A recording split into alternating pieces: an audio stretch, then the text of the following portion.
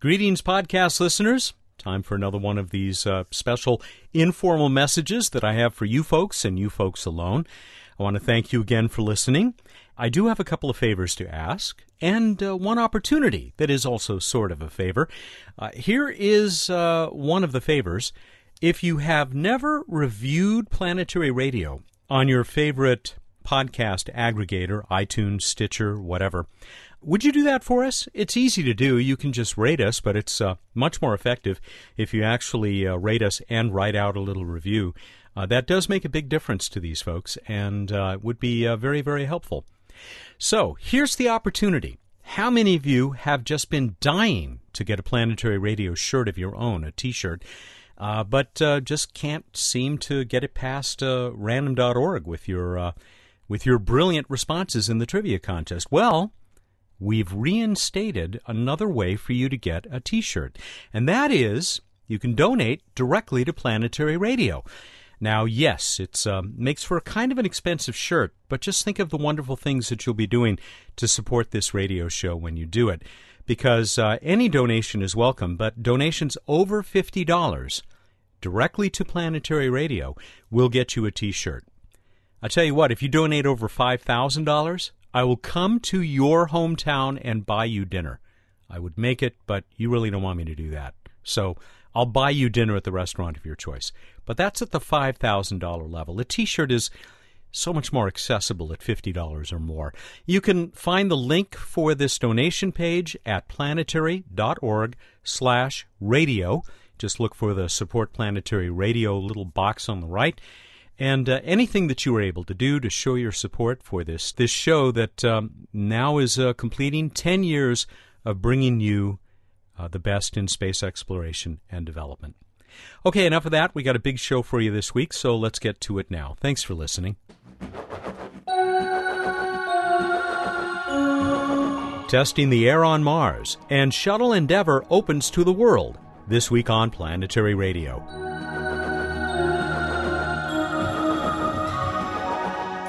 Welcome to the travel show that takes you to the final frontier. I'm Matt Kaplan of the Planetary Society. All the usual players this week and much more, including excerpts from a November 2nd press conference that shared what scientists have already learned about the atmosphere of Mars from Curiosity's advanced instruments. Then we'll take you to the opening ceremony for Space Shuttle Endeavour at the California Science Center in Los Angeles. Let's begin with Emily Lakdawalla. Emily, I included one of these self-portraits that Curiosity can take of itself in a presentation I did last week, but I kind of wish I'd waited a week because this image that you posted on November 1st is just truly amazing. It really is amazing, and the more I learn about how it was taken, the more amazing it becomes. So this is a portrait of Curiosity. You can actually see the entire rover sitting on the ground with mountains in the background. It looks like somebody stood apart from the rover and took a photo, but it's, of course, the rover's own camera mounted on the end of the robotic arm that they used to take the picture. And they had to do it with, I don't know how many individual tiles, but it's probably something like 25 or 30 of them, and stitch them all together. And the amazing thing about it is that the stitch can be done seamlessly because they managed to get it so that the camera's lens, the optical center of the camera, was held still while they kind of rotated the camera about that point, so there is absolutely no parallax between the frames. It stitches together perfectly. So it's incredible, and it's going to get even better because they actually took two separate portraits separated by a position of about 7 centimeters. That's human eye separation. So we're going to have a stereo 3D color picture of Curiosity sitting on the surface of Mars. It's really quite amazing. Well, I can't wait to look at that one with the glasses on. You can take a look at this. I said it's a November 1st entry in Emily's blog, and you can also play along with her little visual riddle game. What's the difference between a couple of images? Don't worry, she provides the answer. Emily, I guess that'll do it for this week, but I look forward to having you join us at our celebration of Sagan Day on Friday, November 9. That'll be fun. Looking forward to it myself. Emily's going to be part of a panel of young scientists talking about how Carl Sagan influenced their lives. It's full up, folks. We sold out, if you can say that about a free event, at the Southern California Public Radio Crawford Family Forum. But there will be a live webcast. It begins at 7 p.m. on Friday, November 9. So hope you're hearing this soon after we make this episode of Planetary Radio available. Emily Lakdawalla is the senior editor for the Planetary Society and a planetary evangelist for us, and also a contributing editor to Sky and Telescope magazine. Up next is the CEO of the Society, Bill Nye, the Science and Planetary Guy. Bill, the Science Guy, continues to be much in demand up at the podium for space-related events. You've had at least a couple in the last week and a half. Oh, man, it's been exciting. I was in Washington for the celebration of 50 years of interplanetary missions. This is the anniversary of the Mariner 2 mission to Venus. The first time people realized Venus wasn't this lush, wonderful jungle full of great-looking people. Darn. And so there was Ed Stone, who's the chief scientist of the Voyager missions. He's been the chief scientist for 40 years.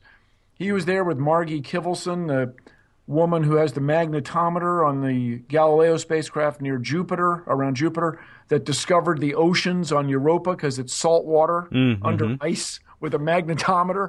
And then Kevin Hand from Caltech studies that ocean, trying to learn about it, trying to see if there's living things there. And then Bethany Ehlmann from the Curiosity, she's from Caltech, but she's working on the Curiosity mission. They were there. And the crowd was just into it, asking these cool questions. And then one thing led to another, and I was in an airport, and I got a message, hey, can you be the MC of this event for the Endeavour Space Shuttle dedication? I said, yeah. So the next day, I ended up on stage with the mayor of Los Angeles, Antonio Villaraigosa, and the governor of California, Jerry Brown, who is a longtime space advocate. Well, they both are. They all are. The mayor of Inglewood, where the space shuttle made those really tight turns on those narrow city streets, he was there. All these councilmen, assembly people, it was crazy. We're going to feature that in just a few moments, some of the material that I recorded there. We talked to the guy, one of the guys who was in charge of getting the shuttle down the streets in Inglewood, and people will hear him say that it came within the width of a credit card of some obstructions of some buildings. But you know what was really exciting? The governor, you're absolutely right. He's a real space enthusiast. Well, he appreciates the value of it, I think, to the economy. This is my take on it, Matt. And it's not just that you spend money on for contractors who in turn employ people. It's different. It's this expectation of what humans can do, of what people working together can achieve. When you have a vibrant space program, everybody's expectations are just higher of what a society can do. And that's an old message from a guy like Jerry Brown. It was gratifying. And it was great fun, and I hope that everybody will feel that excitement in just a few moments here. Bill, thanks very much. Thank you, Matt. He is the CEO, the Chief Executive Officer of the Planetary Society. He's also here with us almost every week here on Planetary Radio. That's Bill Nye, the Science Guy.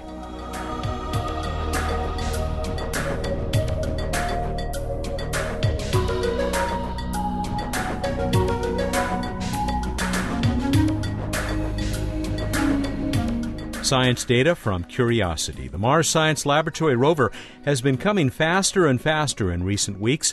On Friday, November 2nd, researchers gathered for a telephone press conference to present the first data about the Martian atmosphere.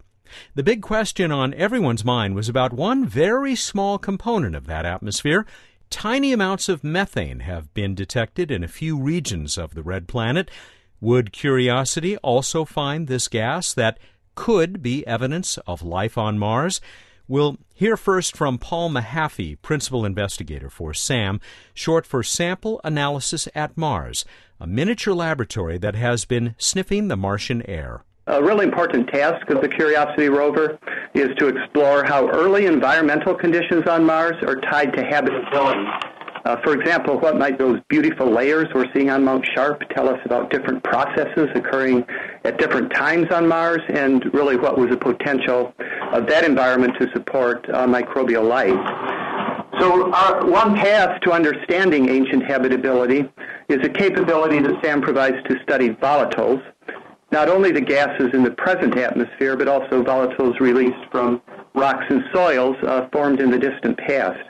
For example, we carry out a search for complex organic compounds in the soils and rocks, and the simplest of organic compounds, methane, in the atmosphere. Paul Mahaffey then turned the phone over to Chris Webster, PI for an instrument called the Tunable Laser Spectrometer.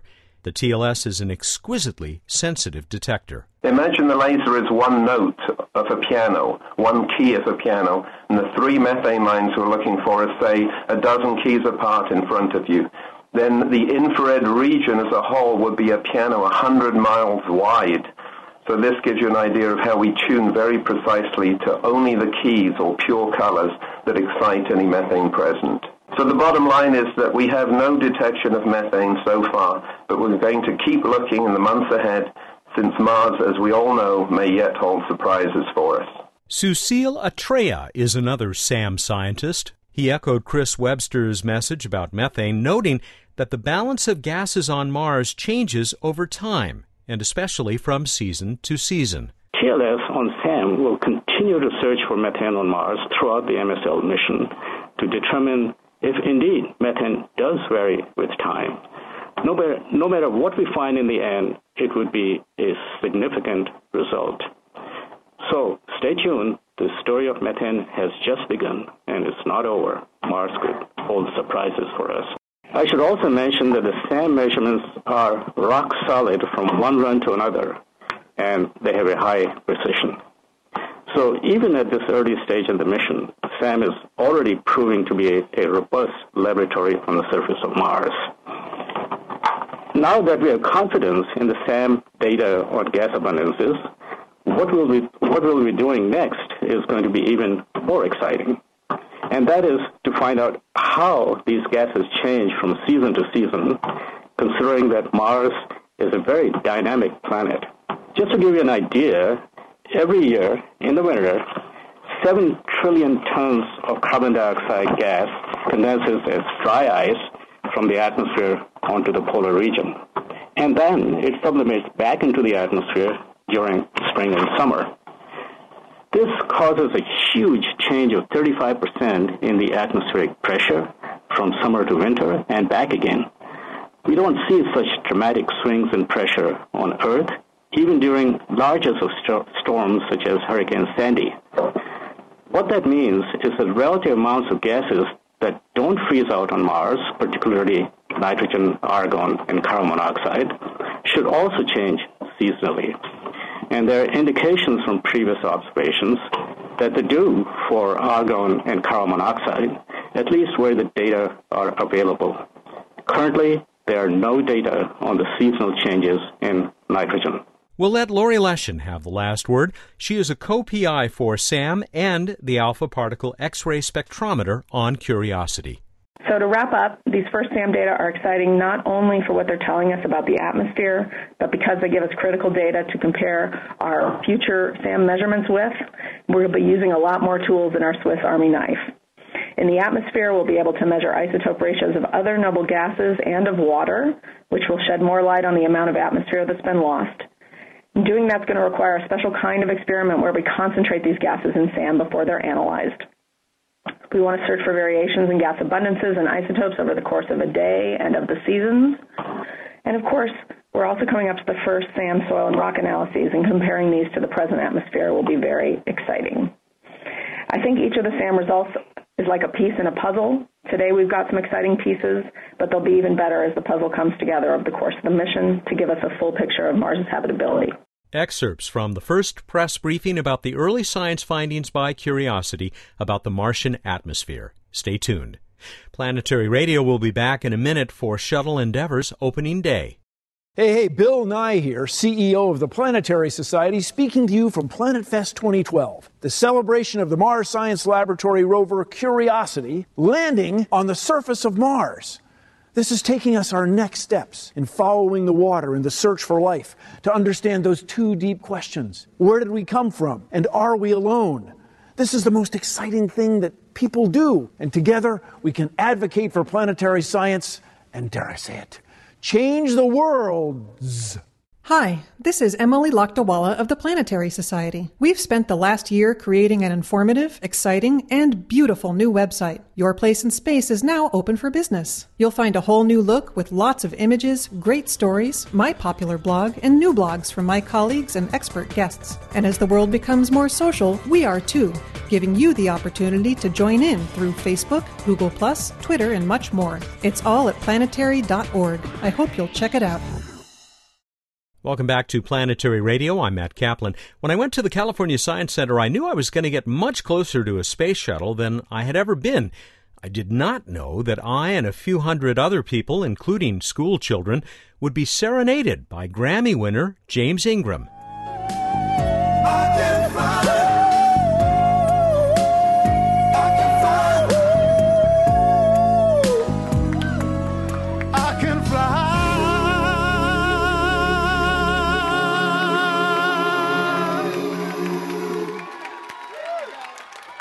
Endeavour is a magnificent sight, and you really are right there with her and under her.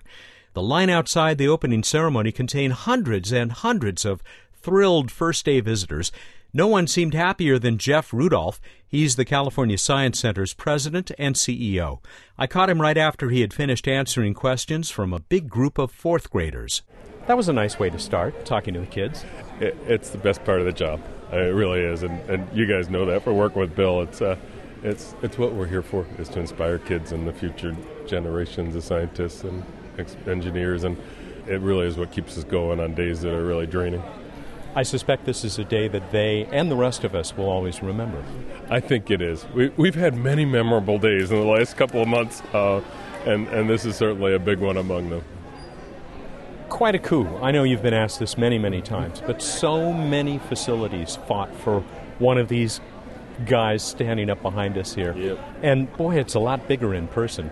How do you feel as getting to be the host of one of these rare and amazing objects? I feel really proud and really most excited for the community. I mean, the space shuttles were built in California, and so it just is so appropriate they're going to bring one home to California. And for the tens of thousands of people who worked on the program, and for all the kids and the future generations that will be inspired to learn science and to want to be the future explorers, is what it's really so exciting about. And so we are so proud to do this. It's been an incredible couple of months. The passion with which all of California welcomed Endeavour home, from the flyovers where we flew over Sacramento and San Francisco Bay Area and LA area, and had literally millions of people looking skyward, excited, passionate, inspired to want to learn, to the 2 weeks ago, the travel through the streets of LA and Inglewood was an amazing experience. And again, we had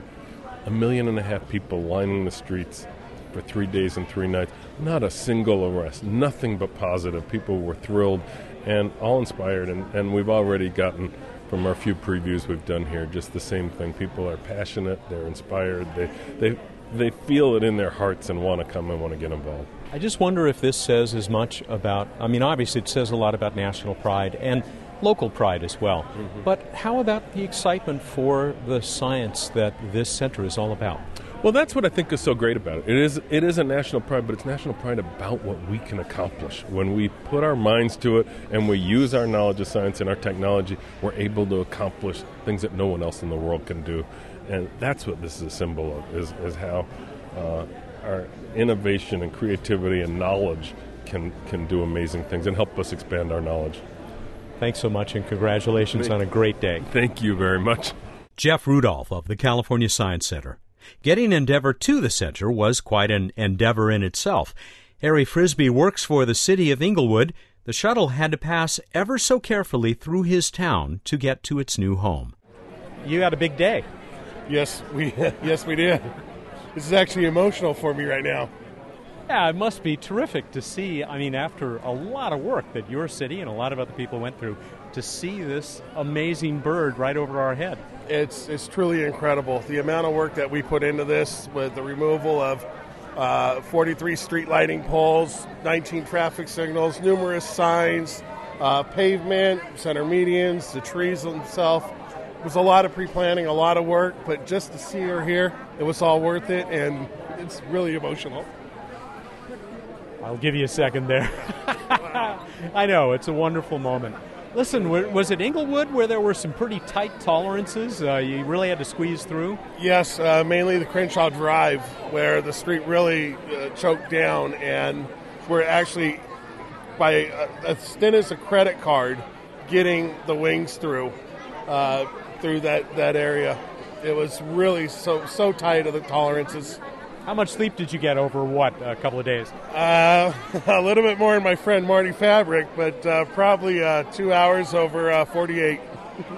Amazing. Congratulations. It's Thank you. Great to see you here on this terrific day. Thank you. Thank you so much.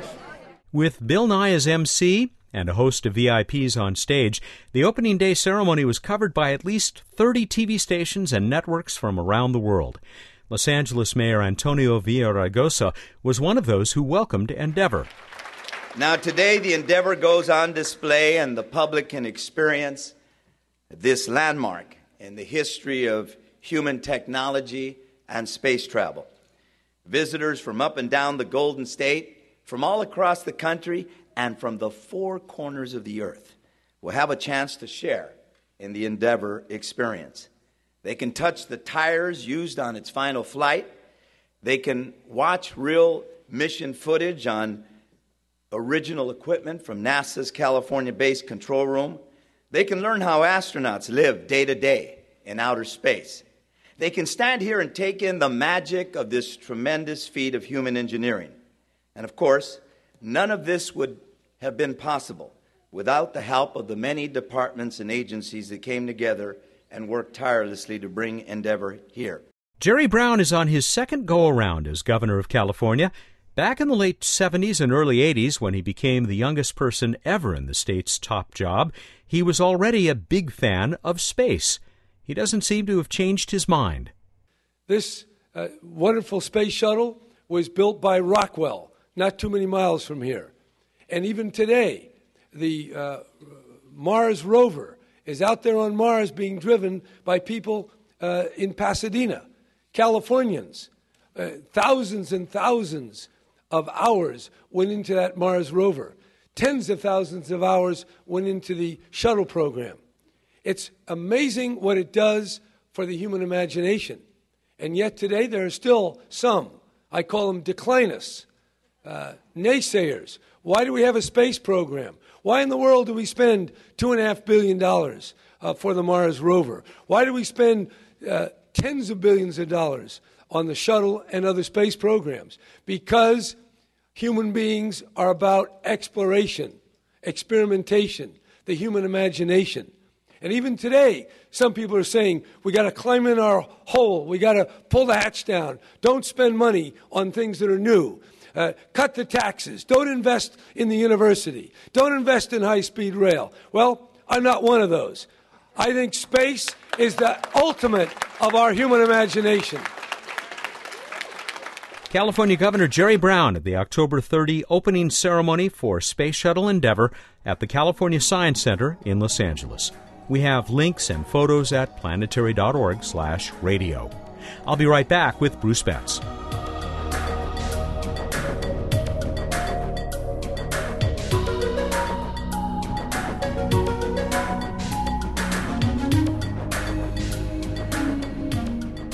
Time for What's Up on Planetary Radio. Bruce Betts is the Director of Projects. He's standing by to give us the penultimate What's Up report.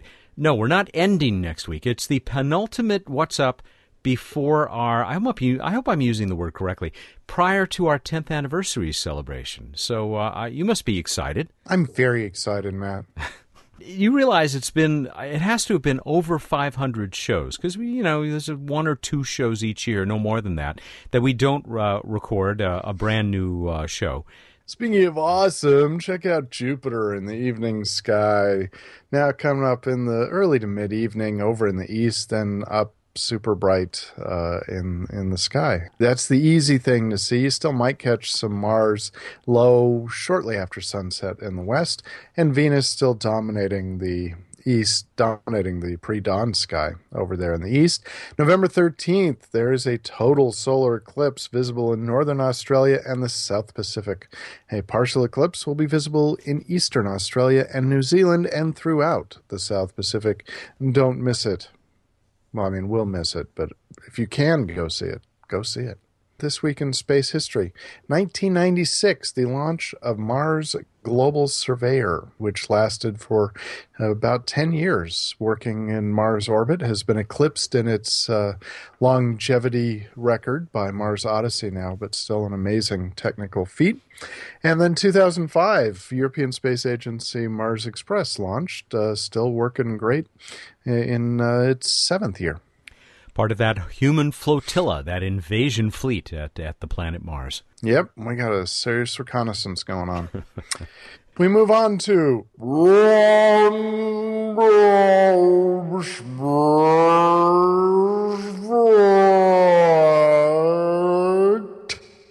That was quite a Doppler shift. You must be moving fast. I am, my friend. Close to the speed of light. In my head. So, Gemini 12 was the last of the Gemini missions, launched in 1966, and it was the last launch by NASA of a two-person crew until 1981 with the first flight of the space shuttle. And we might come back to some details about that in just a little bit. We move on to the trivia question, and I asked you about how much brighter is the sun compared to the full moon as seen from the Earth. How'd we do, Matt? I have to say that I think I was as surprised by the correct answer to this one as I have been by any other question you have asked in the trivia contest. Wow. Yeah. It is impressive, but that's surprising. Yeah, I just am blown away. So here's the answer that we got from our winner this week, chosen by random.org. Todd Yampole. Todd Yampole, I don't think he's won before. He's out of Gilbert, Arizona. He actually is one of those who went above and beyond. He came up with this number, 398,350 times brighter than the full moon. But like a lot of other people, more proof that our listeners, by and large, are much smarter than I am. He did some of the math and figured out... Nice, driving it. Yeah, he took it from the difference in apparent magnitudes of the sun and the moon, apparent from Earth, minus 26.74 for the sun, minus 12.74 for the moon. And you come up with this huge number. Is it any wonder that I'm so amazed? It's pretty impressive. 400,000 is the ballpark. Yeah, it's a lot brighter. It's quite a testament to the auto gain feature of our eyes that we don't perceive it that way. Now, of course, we also don't stare at the sun often. Well, most of us don't. We actually have some people who talked about that. In fact, Anders Brulin in Sweden said that he went out to stare at the sun to kind of judge. He did it for a millisecond, and his eyes started to hurt. Then he stared at the moon for about 7.5 minutes, and his mind started to hurt. So he tried that. Here are two. You're going to love this. Two guys came up with the same thing, Torsten Zimmer and Craig Journet, regular listeners, that even if the entire sky, and we're talking about the entire sky of Earth, daytime and nighttime sides of the sky, were full of full moons, it would still only be about half as bright, all of those together, as the sun. That is a cool random space fact. Isn't that? We are going to send a T-shirt out to Todd Yampole. I do want to mention this one as well. He gets the Kiss Up Prize of the week. It's Mark Wilson who said, "Many people believe that Bruce Betts outshines them both." That's awesome. Everything's awesome this week. What do you got for next time? All I can say is the rest of the listeners are lucky that you manage the random.org. Yeah, right. Because I'd be right there with the T-shirt going out for that. I'll give you Mark's email address, and you can send him a $5. How about just a thanks? Okay. All right. Here's your next question. What was the last space mission that launched exactly 2 people? No more, no less. Go to planetary.org/radio. Find out how to enter. You got until the 12th, Monday, November 12th at 2 p.m. Pacific time to get us that answer.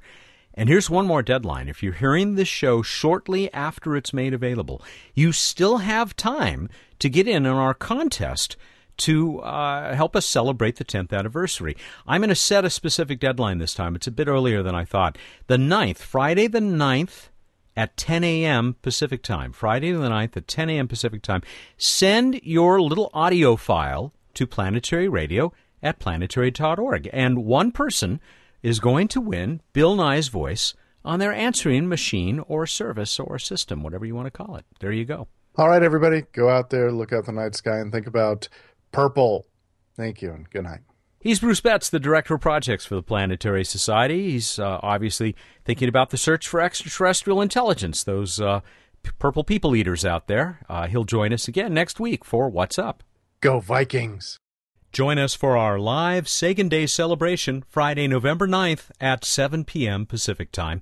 You'll hear from many of Dr. Sagan's friends and colleagues, including Caltech physicist Kip Thorne. Don't worry if you missed the live webcast. The archived video will be available soon after and will feature the tribute on next week's 10th anniversary episode of Planetary Radio. There's a link on the show page at planetary.org. Planetary Radio is produced by the Planetary Society in Pasadena, California, and is made possible by the Kenneth T. and Eileen L. Norris Foundation, and by the members of the Planetary Society. Geniuses all. Clear skies.